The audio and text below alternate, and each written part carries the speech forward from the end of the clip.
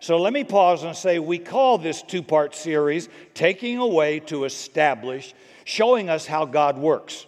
So in Hebrews 10, verse 9, he's taking away the old covenant, the first covenant, the Mosaic covenant, and establishing a new covenant with Jesus, and he calls it a better covenant. He takes away the old to establish the new. That's a principle you need to hold on to, particularly if something has been lost or you're going through a dark season right now. In the book of Genesis, we saw this pattern show up as God dealt with his creation. And it says in Genesis 1, and the evening and the morning were the first day. And that pattern occurred for 6 consecutive days. It does not say, and the evening and the morning was a particular day on the 7th day, because God chose to rest. So when God deals with you in a new way, it always begins with a night, with a darkness, with a taking away. In fact, Orthodox Jewish people celebrate the beginning of their day at night. 6:01 p.m. on Friday night, would be their celebration of Sabbath, Saturday, ending at 6:01 p.m. the next night. So their new day begins at night because they picked it up from Genesis 1 as to how God deals with his creation, and the evening and the morning, and the evening. And it's amazing how many people, particularly even in ministry, have never even noticed that, ever. So my day begins at sun up. God's new day begins sundown. Yeah, when the lights go out, it's not the end. It's not over. It's the announcement of a new beginning that's going to be better if you can handle it. So first there's an evening, then there's a morning. It's just the opposite of my carnal mind. Because I said my days begin at sun up. God's days begin at sundown. So what appears to me or you to be the end of something is actually God's beginning of something new in your life. Some of you are facing situations that look like the end, devastation. But if you are following Jesus in any measure at all, God's going to walk you through some dealings that start with a taking away, with an evening. But understand that evening also includes a morning. Morning will come. That is a guarantee. Now, you're going to find God cycling your life in this pattern. When things go dark for the Christian, you can rejoice, and you have to do it by faith because it sure isn't pleasant. Rejoice because it's proof God's taking you into some new dealing. He takes away that he may establish something better. And the key word is better. Now, just as God ordained those 6 days of creation, every day of creation moved to a higher order. He started off with light, then the earth, then the moon and stars, then animal life, and finally on the 6th day, he created man. So God did not rest until he brought forth his image and his likeness in the earth, which was mankind. God did not rest in his creation until he saw his own image and likeness in the earth. And when he saw that, he rested. Now, in Luke 5, we looked last week about an old wineskin and a new wineskin. Jesus was telling the disciples, you're going to fast in a day to come when the bridegroom, that's Jesus, was going to be taken away from you. In other words, darkness is going to come. Evening is going to come. Taking away is going to come. And that did happen when Jesus was taken away from them in the crucifixion, in death. Now, how do you reckon they must have felt? They get to walk with the Son of God, the creator of all life and every living thing. They've seen phenomenal miracles, demons cast out. This guy can just do anything. And now he says, I'm going to leave. Whoa! I wouldn't be feeling real good about it. They haven't read this part of the Bible because they haven't lived it yet. It hadn't happened. So you can imagine for them, they felt like, well, boys, this show is over. You know, it's been a good run, but the rodeo's over. But in John 16, here's what Jesus said. If I don't go away, the Comforter will not come. He said, it is better that I go away, then the Holy Spirit can come. Remember, when Jesus was on the earth, if he's at your house, he can't be at my house. Is this an open book? Is this too hard? He's in one place at one time in a human body, the God-man. So if he's at my house, he's not. You don't need to look in the Greek and the Hebrew. That's just obvious. But if he goes away and sends the Holy Spirit, now the Spirit of Jesus can be in every believer all over the world at the same time. Everywhere they want. So you can see it is better. I live in a better generation, in a better age than the disciples did, than the Old Testament saints did. It's a heck of a lot better today. All right. Why did Jesus have to wait till after the resurrection to send his Spirit? Because the Spirit of the resurrected Son is the Spirit that was going to be sent. Not the Spirit of a suffering Messiah, but the Spirit of a glorified Christ. God did not send Christ to indwell his people until he went through death, resurrection, and glorification. So you and I, who are believers, I've got the Spirit of a glorified Christ in my life today. Not a suffering Jesus, a glorified, victorious, reigning Messiah. I've got clout. I'm sorry. I don't care what Washington does. I don't care what economics happen. I've got power, influence, and I've got some authority through Jesus. He said I did.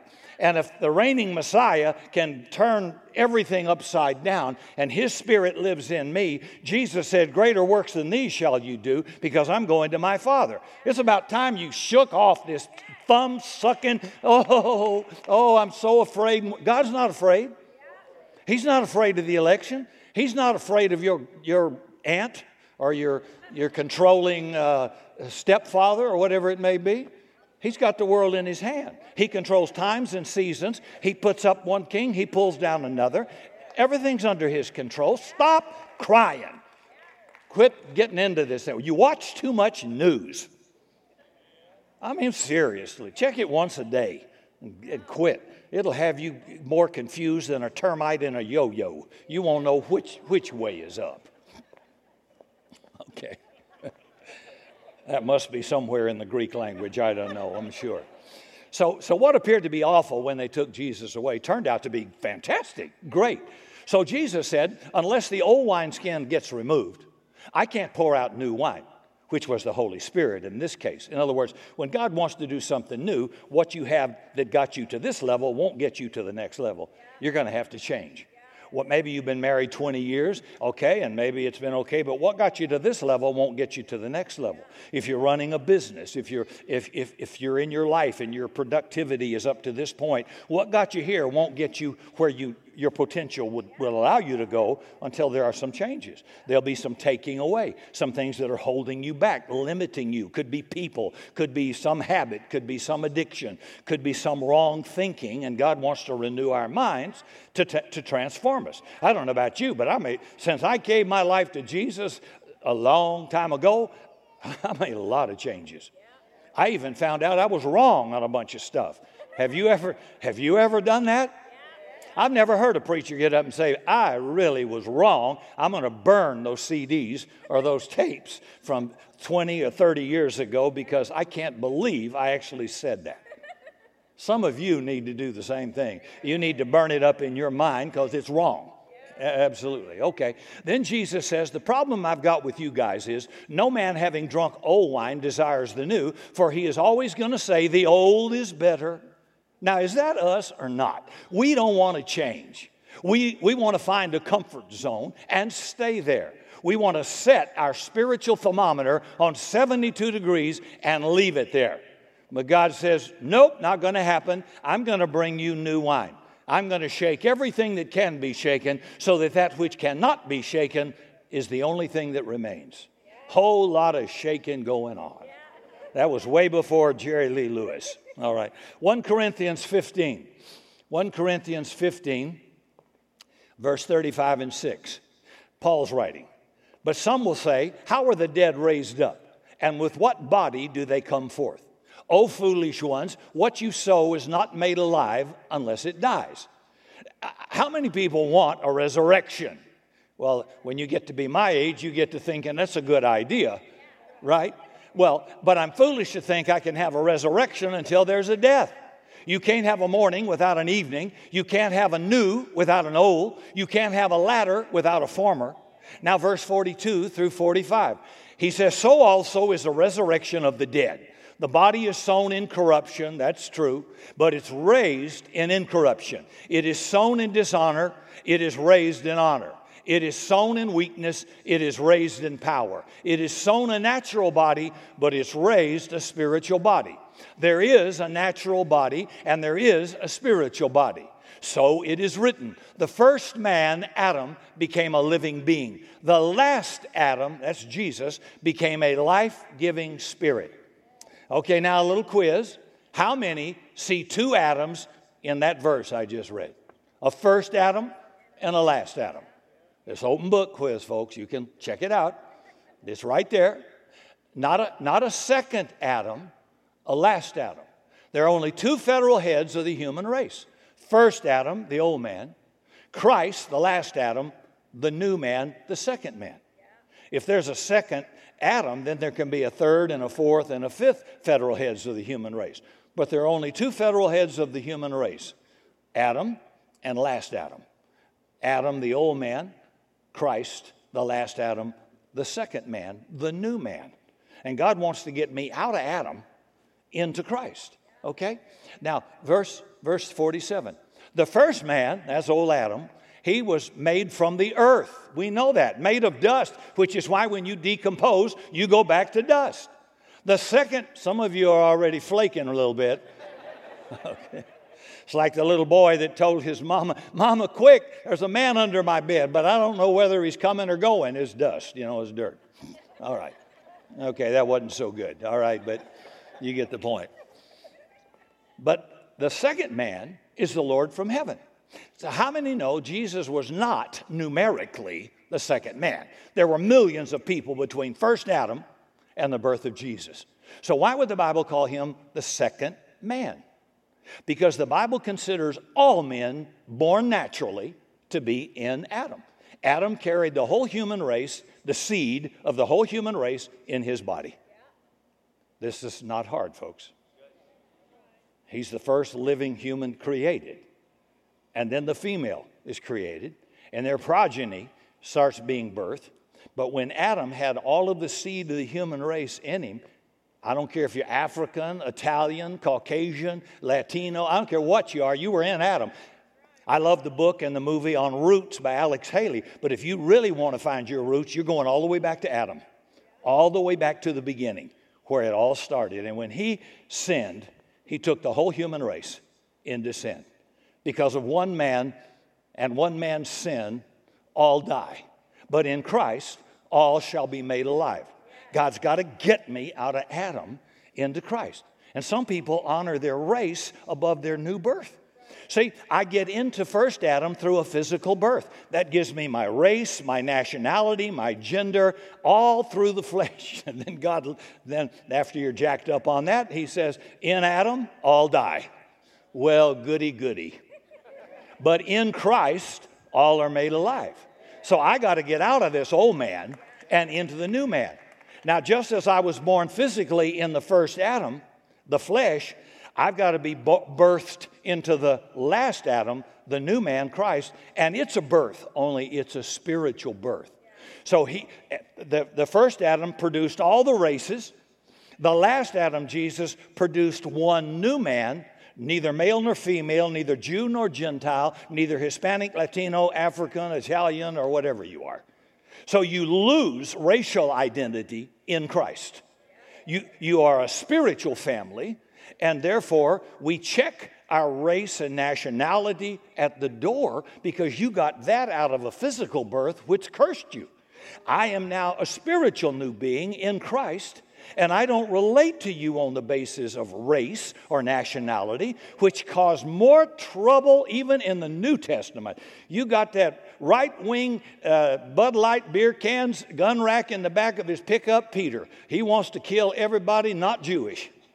He doesn't want the Gentiles to get anything from Jesus. And even Paul has to rebuke him 3 times because he's wrong.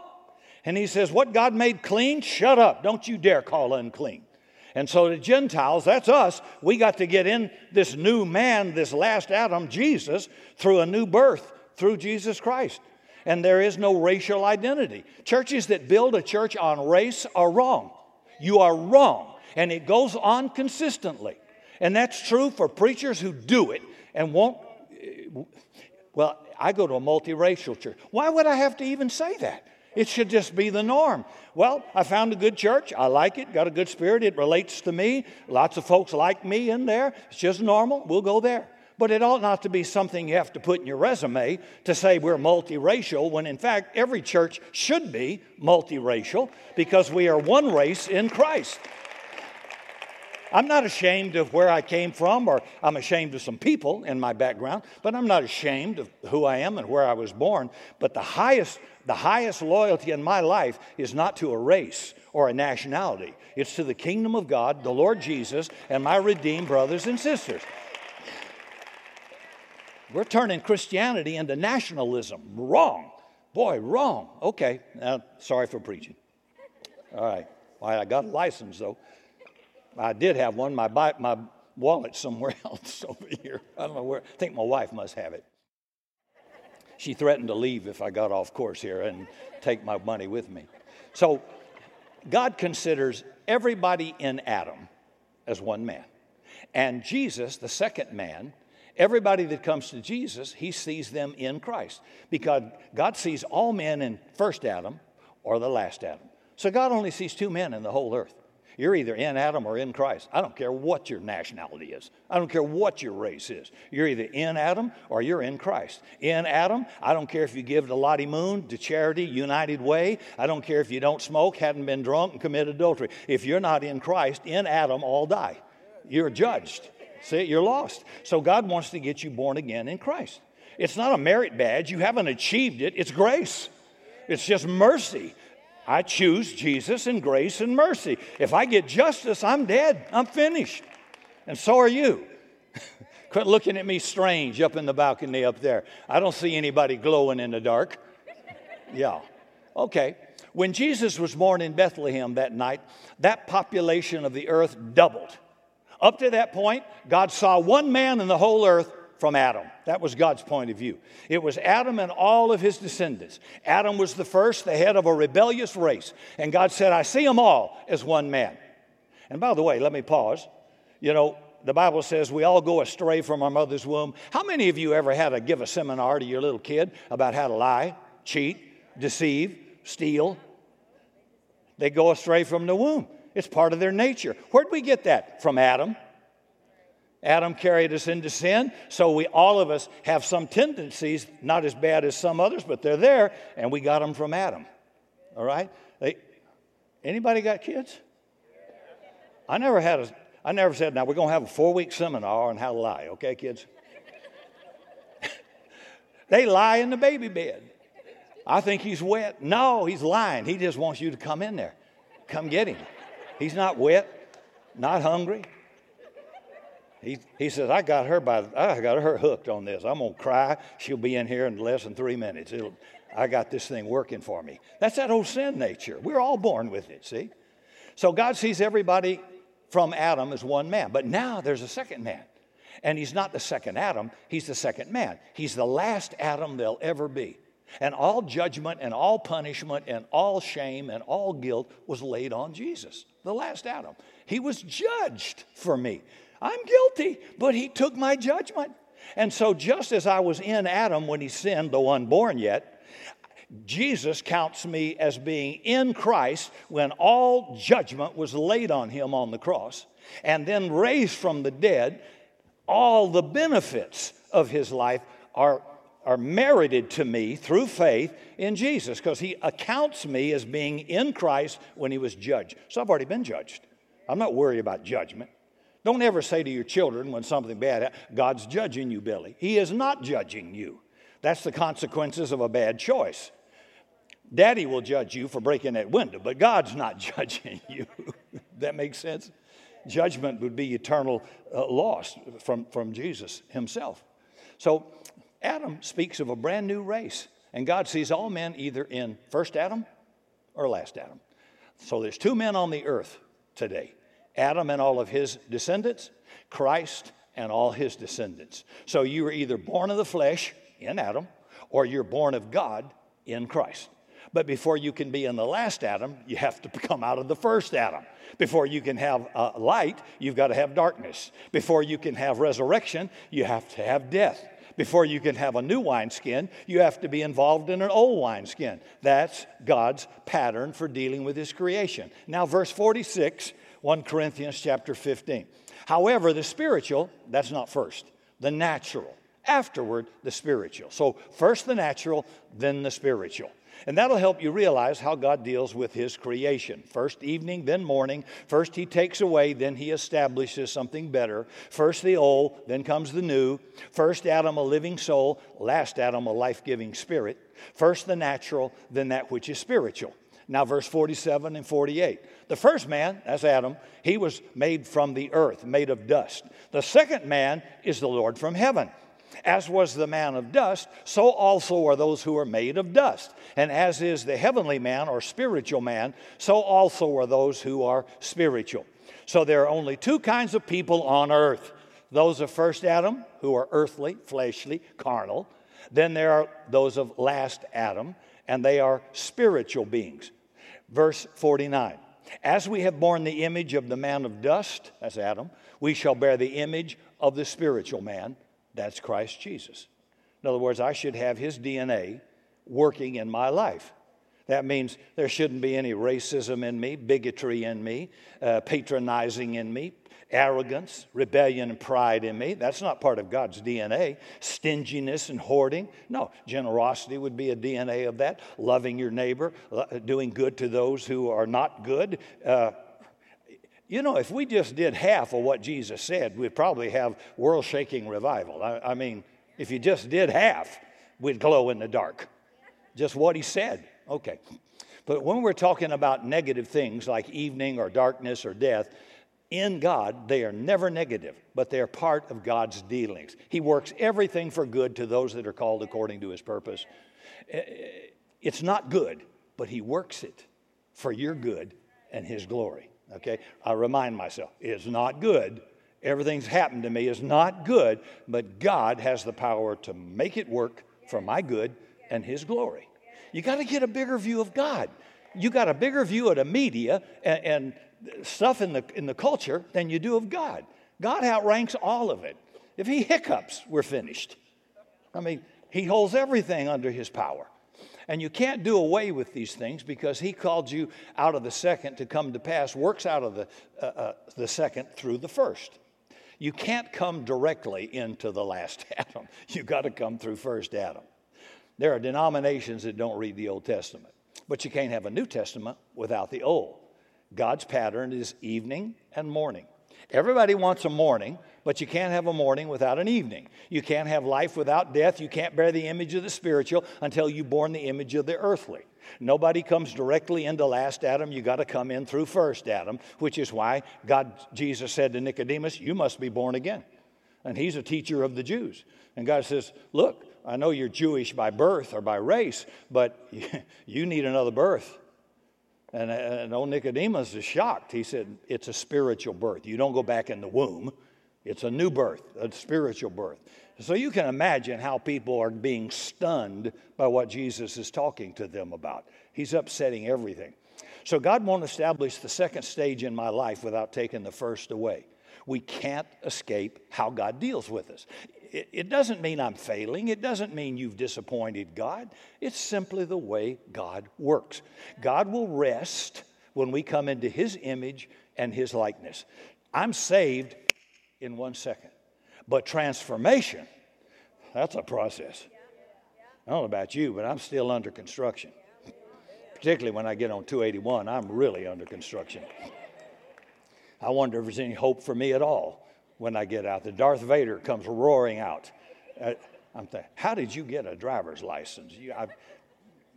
Bad things go through my mind, you know. They came from Adam, but I sort of enjoy them.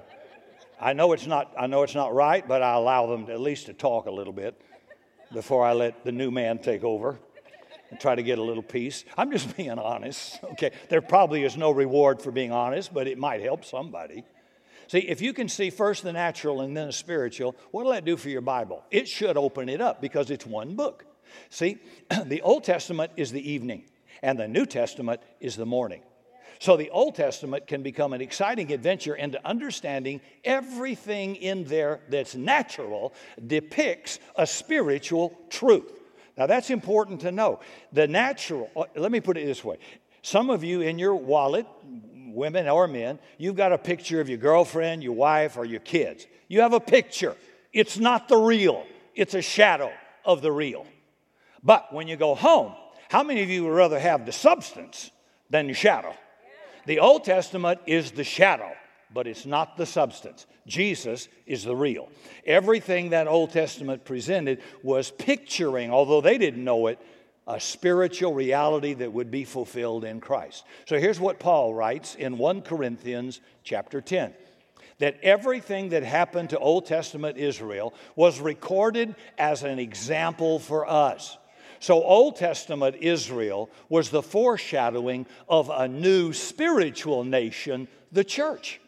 Listen, they were taken out of the world, out of Egypt. How? By the power of the blood of a four-legged lamb. They were taken into water baptism in the Red Sea. We have believers' baptism.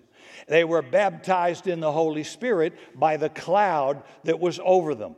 Those Old Testament people had no idea they were foreshadowing a spiritual reality that was to come to pass. I'm taken out of guilt, shame, and condemnation and judgment of this world through the blood of a two-legged lamb, the Lamb of God that takes away the sin of the world, Jesus Christ. I'm baptized in water. It is the buried in the likeness of his death, raised in the likeness of his resurrection. I don't know how sprinkling can be burying anything. You know, if Cindy sprinkles some dirt on my corpse, that ain't burying me. No, so they baptized in the river where there was much water, and Jesus allowed that to be the shadow. After you're saved, it's believers' baptism. It doesn't save you, but it's burying the old man Adam. It's a spiritual circumcision raised in newness of life. And if you haven't been baptized, you should be as a believer in Christ. So God says to a generation, if it can hear, wake up. That's the old, but I'm taking that away and establishing the new covenant. Do you know that I could not wear half the clothes I've got on under the law?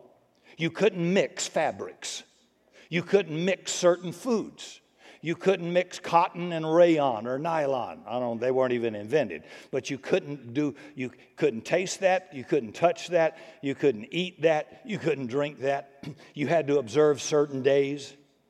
And then when Paul writes to the Galatians who have been faithful to believe in Jesus, then the old legalists came along and tried to get them back under Mosaic law.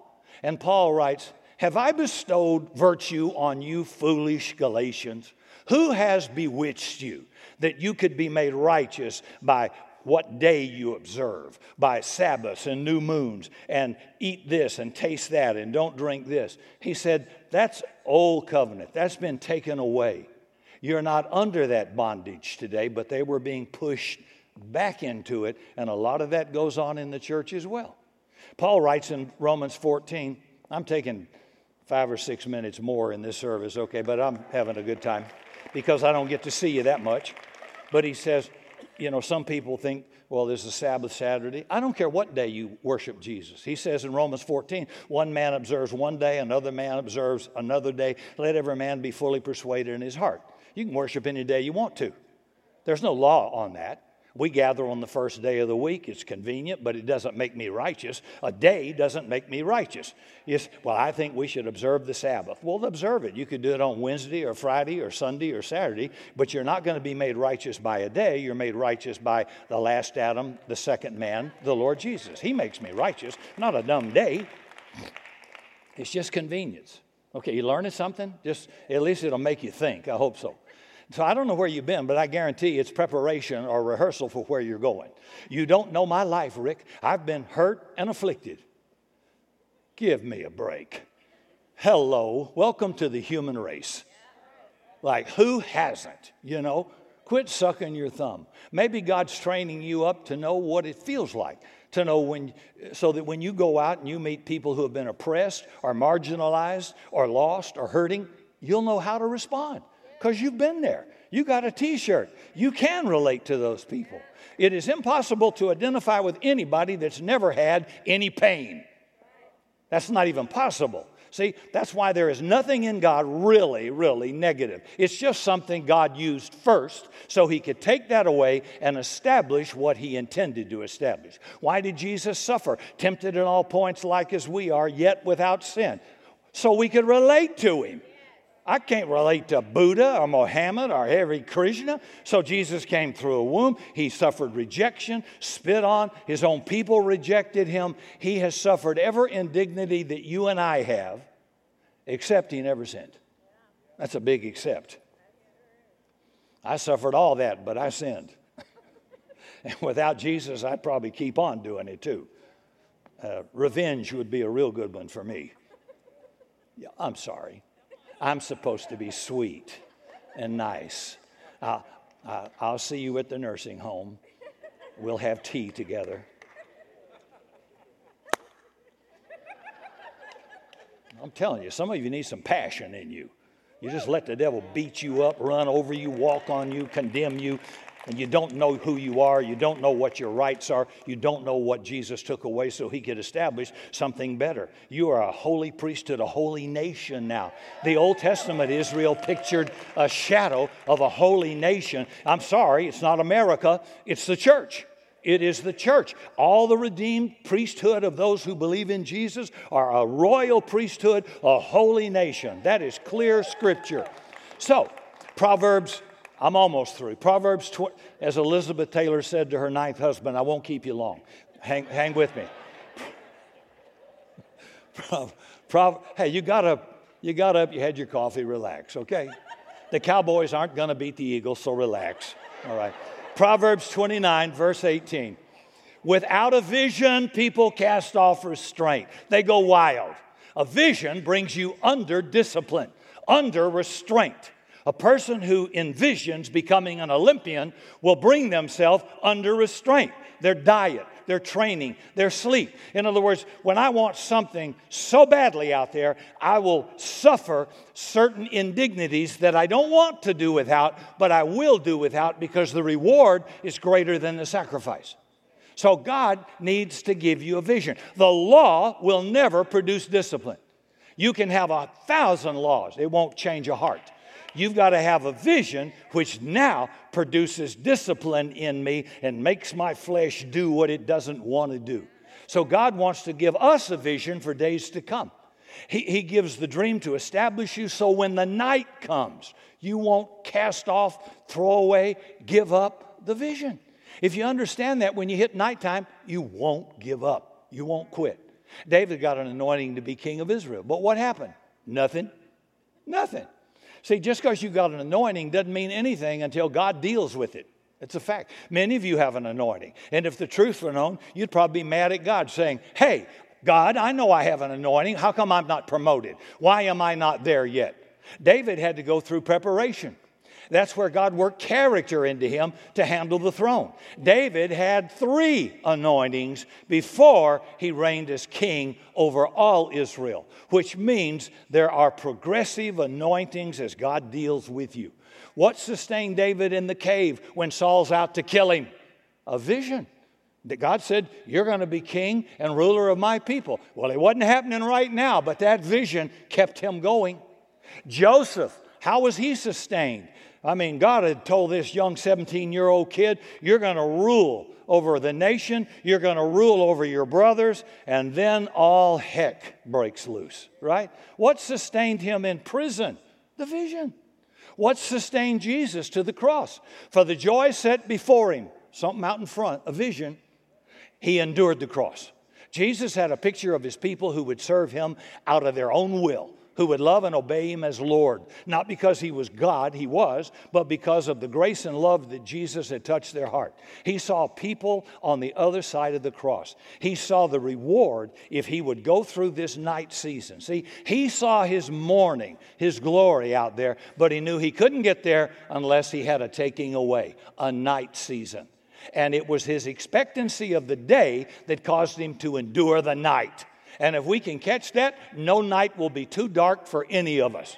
Now go back to the idea we started with in Genesis 6 times, evening and morning with the first day, evening and morning with the second day, through 6 days, and on the seventh day God rested. No evening, no morning. Now, what was it that brought God into rest? When he saw his image and likeness in the earth.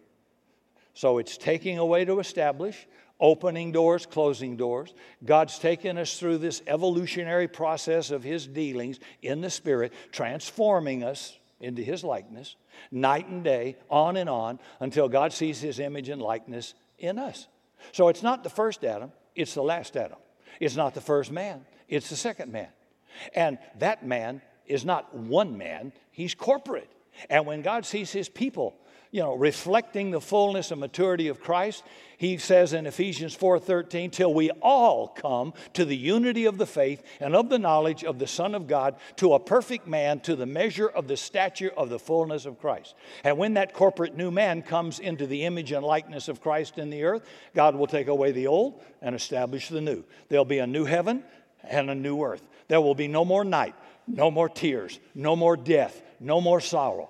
But until then, he's going to deal with you and me in these cycles. And the reason I'm excited about it is I'm in the right family. I'm on the winning team. And if you're for Jesus, you are too. God doesn't see me in that first race Adam anymore. He doesn't see me as a white boy from South Carolina. He sees me in Christ. And all I'm asking us to do is to embrace his word and his dealing, so we'll stop being a bunch of crybabies when night comes crying for our bottle. See, whatever God's taken away is for a higher purpose. He's getting ready to establish something better. Don't lose the vision. God's producing his image and likeness in you. Amen? For more information on Summit Christian Center, visit summitsa.com.